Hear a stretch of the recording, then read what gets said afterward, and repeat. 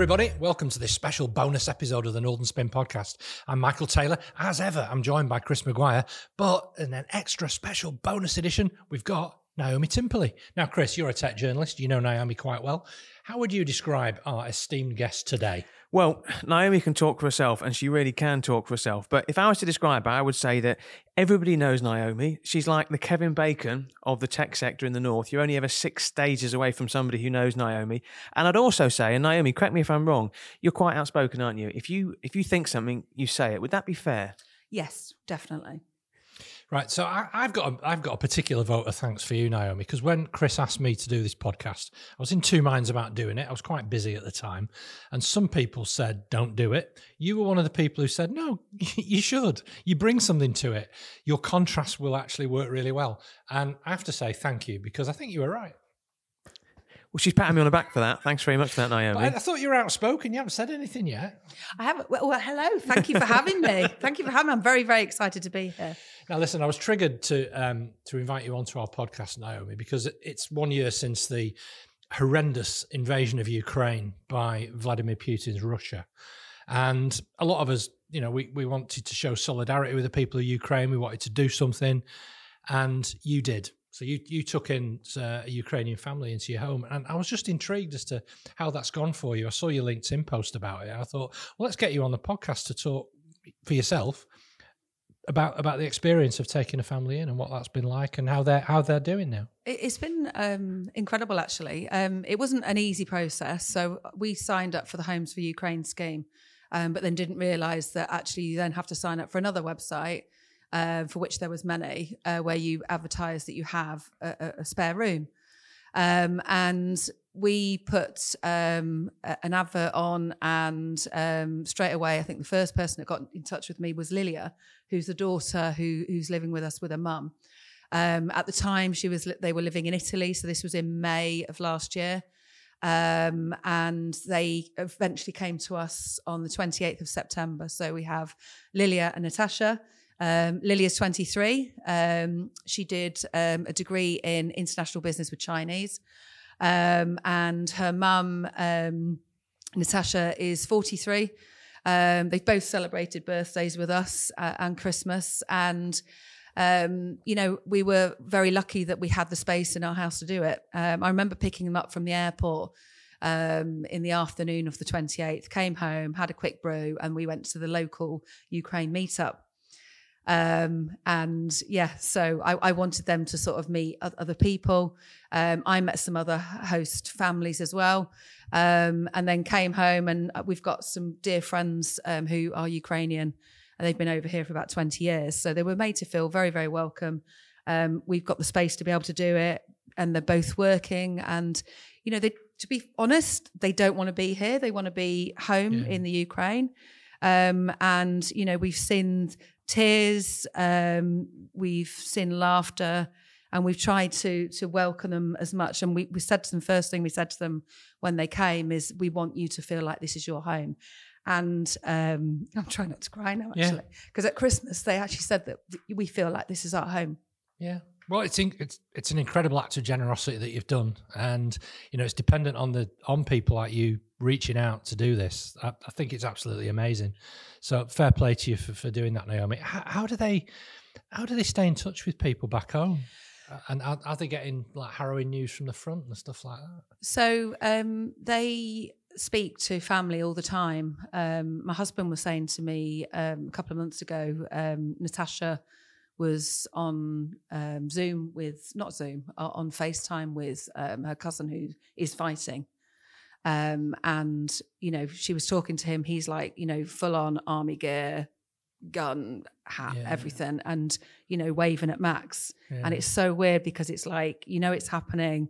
Their family are from a part of Ukraine, and where their homes are is near the Russian border, but they have other family near the Hungarian border.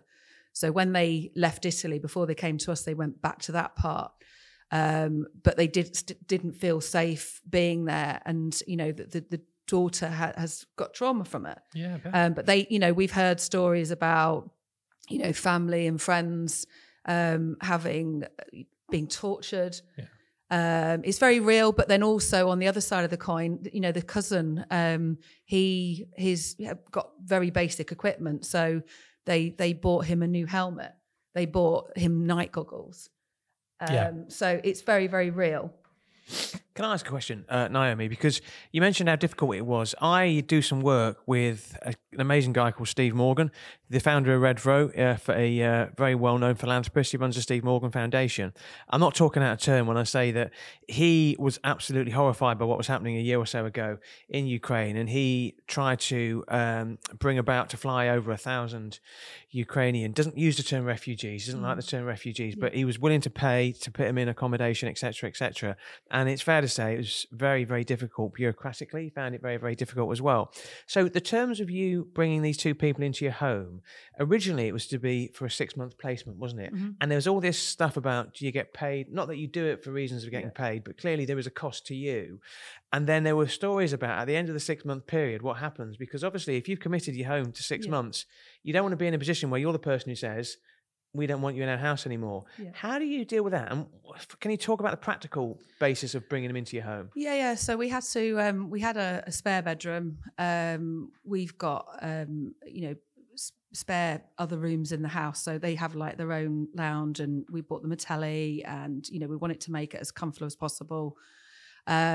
But yeah, practicalities wise, you get a payment of £350 a month for up to 12 months from the council. Trafford Council have been incredible, I will say. So, very, very quickly, they were able to get the necessary paperwork so they could go and work, which they are both working. It was...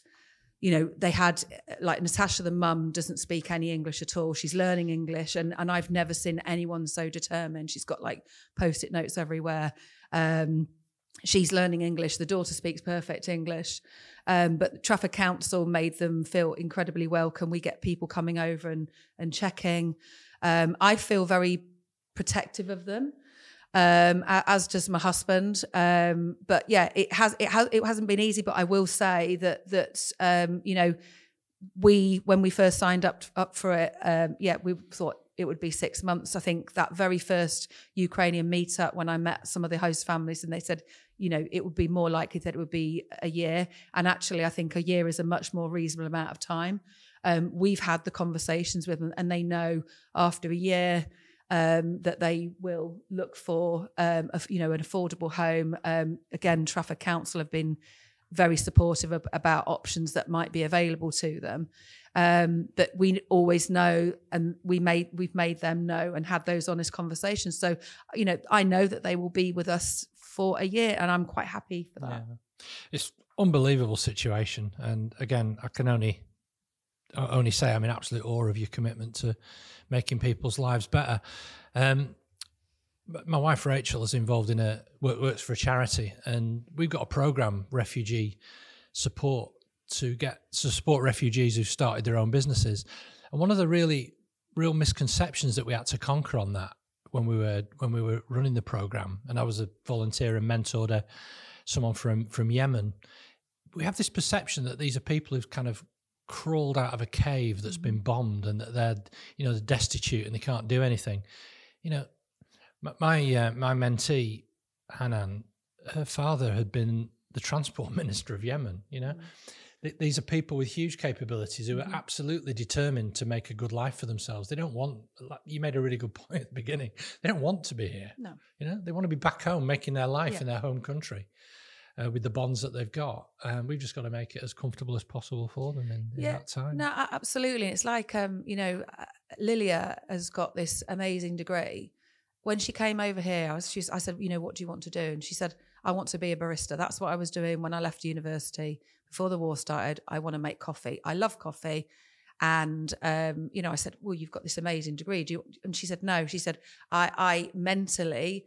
I can't cope with anything else. Yeah. The mum has a degree in engineering, and does she make you nice coffee at home? She just got one of those cafetières. We have got a coffee machine, but it's broken. Max can fix it. But they make lots of things. But she wanted to work as a barista, so I remember, she was struggling to get something. She'd seen advertisements and she'd applied for a couple of things and wasn't getting anywhere. So I put something on LinkedIn, and lots of people tagged in things. And David Pryor, a guy who works for Prolific North, his local coffee shop, LD24 in Altrincham, were looking for a barista. And she's now working there. Brilliant. The mum has always sort of done cleaning and nannying. She got pregnant when she was quite young after doing a degree in engineering, but was a single mum. She probably would have been an amazing engineer. She's incredibly bright, but again, she just wanted something that would be not easy. She's cleaning 20 rooms a week at the Premier in Old Trafford. Wow. 20 rooms a day. So it's not easy, but they both work, and they contribute to the household as in they make things, they make food, and they are part of our family. And it's funny actually because I work for myself, so sometimes I'm working in the evenings and different times of the day. And Max almost has like this other family that he eats with now, which is great. Aww. It means I don't have to cook all the time. But I would say they have enriched our lives, and I've learnt loads. So I remember Lilia coming, and she had lovely nails, and she said about my daughter's nails. She said, "Oh, how much does it cost to get your nails done over here?" And I said, "It's about 30 quid." And she saw in the Ukraine it was £7, which is very cheap to us, but actually. Subsequently, it turns out that the national average wage is about £250 a month. So £7 is actually quite a lot of money. Yeah. So I tell you, Naomi, they're amazing insights into what you've done for that family who've come to stay with you from Ukraine. So thanks for that. But while we've got you, there's lots more that we can talk about in the world of Naomi Timperley. So tell us a bit about what's been going on. You've been at a round table this morning about International Women's Day, which actually isn't until next week, but you're kicking things off. You do some amazing things, by the way, to get women involved in the tech sector here in Manchester and further afield. So tell us about that. So I wear a couple of different hats. I'm helping and supporting businesses to grow. So I do that with We Are GSI, which I run with Vikas Shah. So we work with lots of different businesses around growth strategy, whether they want to come up with new products or services. I'm like design sprint trained. So I love that early sort of idea concept, getting people into new markets, that type of thing. And then on the other side, I've designed and developed and delivered several entrepreneurship programs. So both very different, but going back to sort of digital skills and women in tech, through Tech North Advocates, I've been really lucky to be able to have been given a platform. So massively, supportive of women coming into the tech sector because we've still got very, very low numbers. And I think that starts from schools, going through to, not everybody goes down the path of university, but I think it's important that people are highlighting that actually there is a place for women in the tech sector. Well, if there's going to be a tech industrial revolution in this country, it's an opportunity that should be open to everybody. Yeah. Well, I think one of the things that I highlight especially when I go to schools, is actually the first thing I do is talk about digital touch points in everyday life. You go to the supermarket now and there's technology. You the way you bank. And young people don't realise that they can be part of that journey and be part of developing and designing technology of the future. And I think when you talk about it like that, you get people excited, especially young girls. Fantastic. So, Chris, I was also wanting to ask Naomi about your appearance on Dragon's Den, unless you've got something else to there's ask. A couple of things. Well, I think if we talk about 2008 first, you appeared on Dragon's Den with your business, Baby Loves Disco. I actually looked at some videos over the weekend as well, and it's basically babies like drinking milk, and instead of having a disco at 3:00 in the morning, you have it at 3:00 in the afternoon. It does what it says on the tin, Baby Loves Disco. You actually got offered some investment from Deborah Meaden, but turned it down, but stayed in touch with her. So just cast it back. What's it like being there on Dragon's Den facing the dragons, where Deborah Meaden goes like that for the purpose of the tape. I'm now tapping my fingers on the table. How nerve-wracking is that? Oh, it's terrifying. But I'll wind back. So go back to 2007 when I first came across Babel of Disco. It was an American events company in 27 cities across America. And I hadn't been to a disco since I'd had kids. It's a disco, a nightclub. And Dance around your and I saw it and I was like, wow, this sounds amazing. And I just emailed them out of the blue. And then that was in the January of 2007. Fast forward to September 2007, we launched in London and Manchester. We'd already had a 2-page spread in the Saturday Times knowledge supplement. So I'd gone from being like a stay-at-home mum, which I took time out to spend with my kids, which I was incredibly lucky to do, to then the next year being, contacted several times by the BBC saying, we think that you should do Dragon's Den. And I did it with my American business partner. And it was when they filmed it at Pinewood Studios. So it was very exciting going down to London. Oh, not Pinewood, but outside. They were filming a film called Wolfman at the time with Anthony Hopkins. There was lots of people dressed up as wolves. And yeah, it was absolutely terrifying. Everyone that we were pitching with was supposed to pitch the week before, but one of the dragons was taken ill. So we assumed that we would be the last people to pitch. They recorded us going up the fake stairs. And then we went into the green room, plastered with a load of makeup to make myself look half decent. And then I remember me and my American business partner would only practice the pitch the night before because he'd only literally flown in from Philadelphia. We'd had a quick pint of Guinness at the hotel bar, trying to guess who else was pitching at Dragons the next day. And so I remember this producer sitting with us, production assistant, who looked very concerned that he thought we were going to completely flop it. We were the second people to pitch.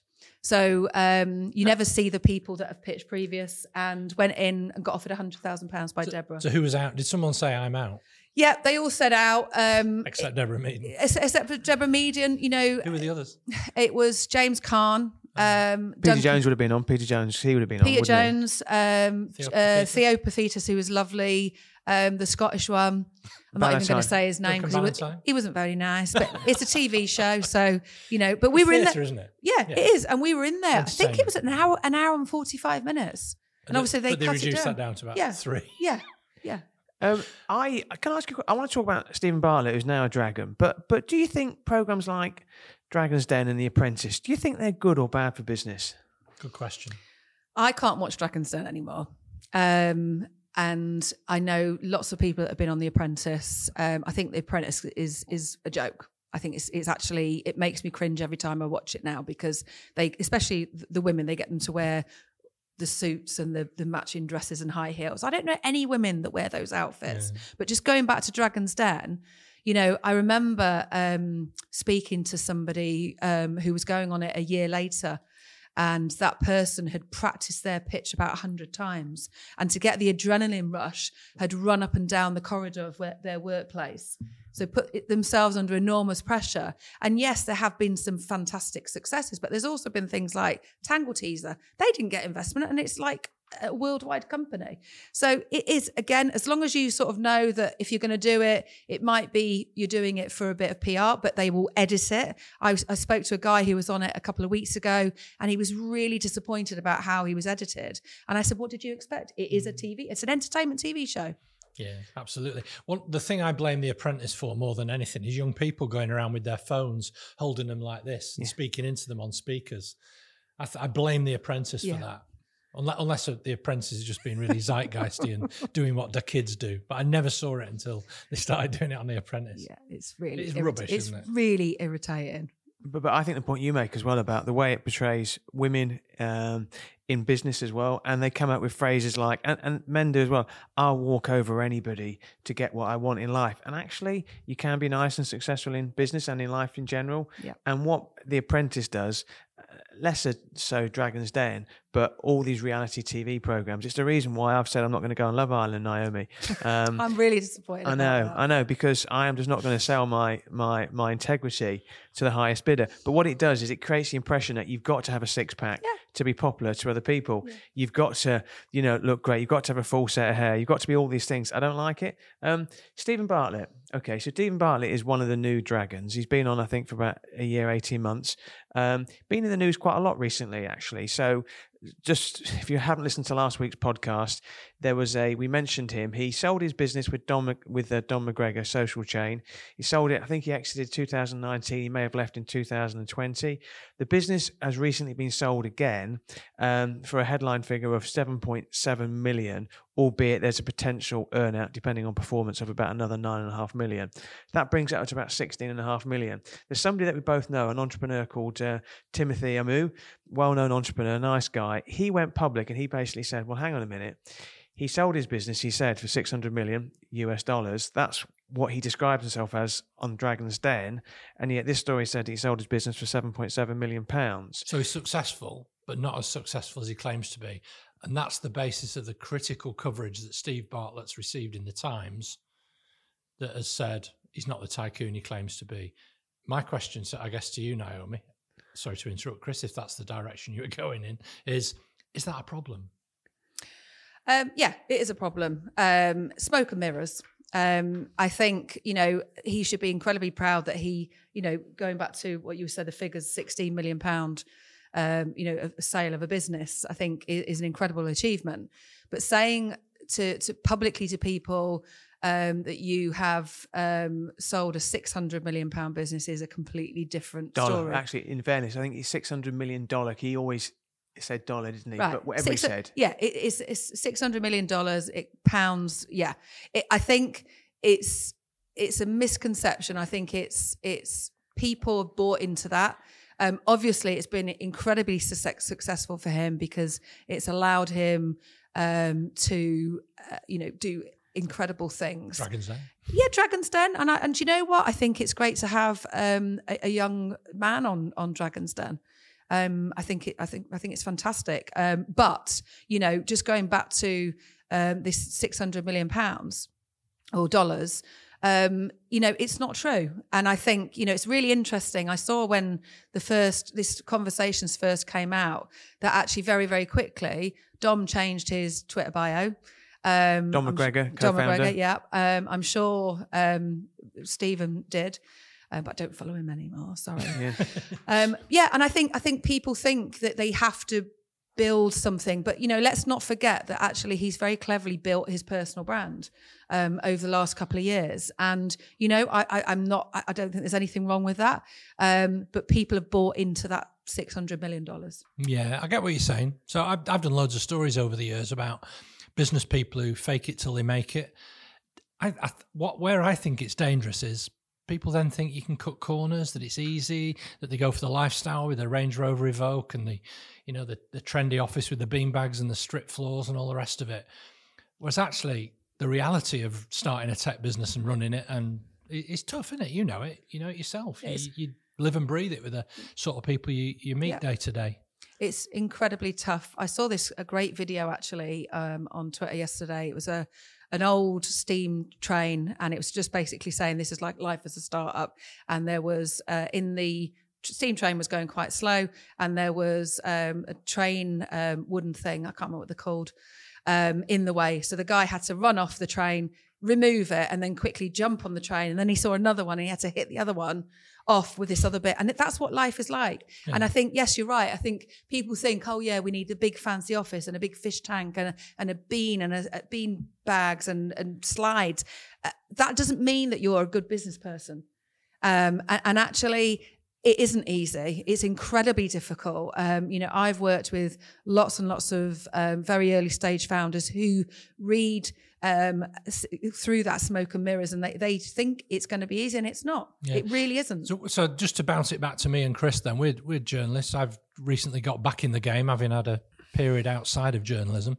Do you think we've got a responsibility as journalists not to fall for the hype and actually to be a bit more sceptical and write stories about businesses that aren't what they claim to be? Can I just come in there as well? Because that was a question I was going to ask. was going to answer my question. No, I was going to, because Timothy Amu basically said, he wrote, journalists lapped it up because the truth is... I get a free pass because I wasn't around. Yeah, if you say something enough times, people will believe it. And in last week's podcast, Northern Spin, which actually massive supporter of, Michael called me to task and basically said that people like you, if you like, believe what you're told, and as a consequence, you create this myth. I've always said Stephen Bartlett is successful. He is successful. He is, but absolutely. Is he as successful as he may be portrayed?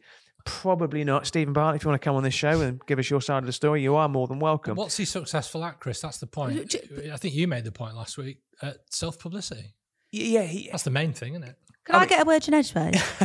I'm just going to answer really quickly. I did ask Naomi the question. Yeah, absolutely. Just really quickly, right? I think, yes, journalists have a responsibility. It's all about doing due diligence. But I also know, and you mentioned this last week, Chris, is actually the amount of stories and the press releases that you get. Do you have time to do that due diligence? I think if people are making really bold claims, I think you have to.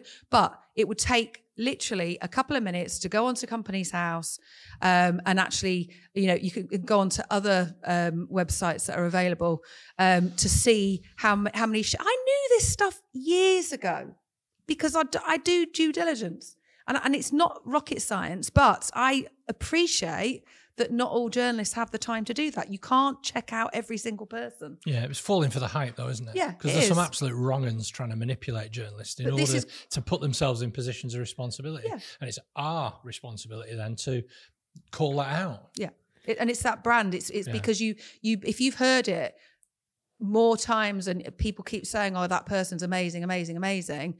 You kind of you want to believe it, but I do think, and I've called this out before. I've done several roundtables, and a lot of people are too scared to say it. The Emperor's not wearing any clothes. No, yeah, but there's one particular. I think it was Whitecap Consulting. I did actually talk about this, and I don't like it. I don't like that smoke and mirrors. I think people need to be their authentic selves and not try and be something that they're not. And do you know what? Yes, you've got that whole thing about fake it before you make it. And Steve is an incredible entrepreneur. He is successful. He doesn't need to say that he had a $600 million pound dollars. Yeah. Do you know what I mean? He didn't need to do that. But what it does, you see, is that it creates the impression that if you're successful, you've got to tell the world that you're more successful. And that's what I don't like, because that's what social media does. You talk about authenticity as well. So a lot of footballers have got managed accounts, and they'll do this thing about that was for the fans, kiss the badge, etc., etc. But actually, that's not them. That's an agency that they use. We talk about people like, say, Stephen Bartlett. It's very prolific on social media as well. And there is that question of, okay, how authentic is that account? And that's a concern that I've got. Can I just say as well, the one thing me and Michael won't do is we'll never exaggerate how important we are. But we were number 8 in Belgium last week. Yeah, I thought you'd be impressed by that. Number 10 in Bahrain and number 24 in the UK. We're going to be big in Ukraine next week on the back of this podcast as well. As Chris said with one of his acceptable dad jokes, it puts a new angle on Belgian waffle. Yeah. Anyway, so Naomi, I want to ask you about Tech Nation. So you can probably explain a little bit more of the back detail because I'm not as up to it as obviously you are. So Tech Nation is an organisation, government-sponsored, to provide support and help and advice for businesses. They had an office in the Bonded Warehouse in Manchester, is that right? Yeah. Yep. And they had their support cut, and the contract's been handed over to Barclays Eagle Labs. Why is this an issue?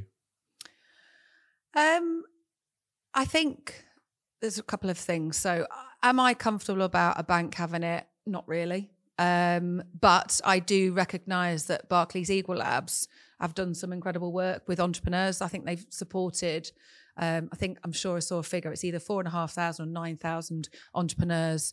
I know people that work at Barclays Labs, Eagle Labs. I'm not saying that they don't do stuff, they do. Should they be given a government contract? It leaves a little bit of a bitter taste in my mouth. I get why they were given it. So if you sort of read why, the reasons why, there was a press release that went out last week. So they are offering what they say is more value for money. They're not charging for their staff's time. So that's like, I think Tech Nation's kind company accounts last year said £6.5 million after pension contributions, et cetera, was on salaries. Tech Nation did some incredible programs. I think I remember my fondest memories were when it was Tech North. So Tech North were very much truly supportive of the North. So, very... they were Newcastle, Leeds, Manchester, Liverpool, and you would see them in those cities, and they were very, active in supporting entrepreneurs. And then obviously it was then sort of squished into Tech Nation. Was it the same? I'm not sure it was, but they have supported a huge amount of entrepreneurs.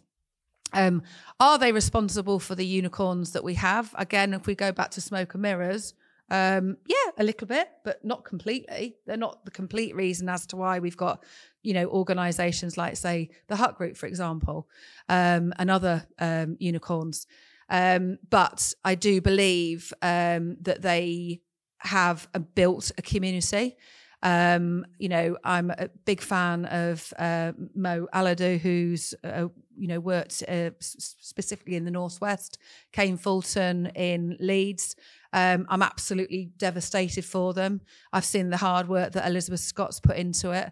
I'm sad that they couldn't try and keep it going.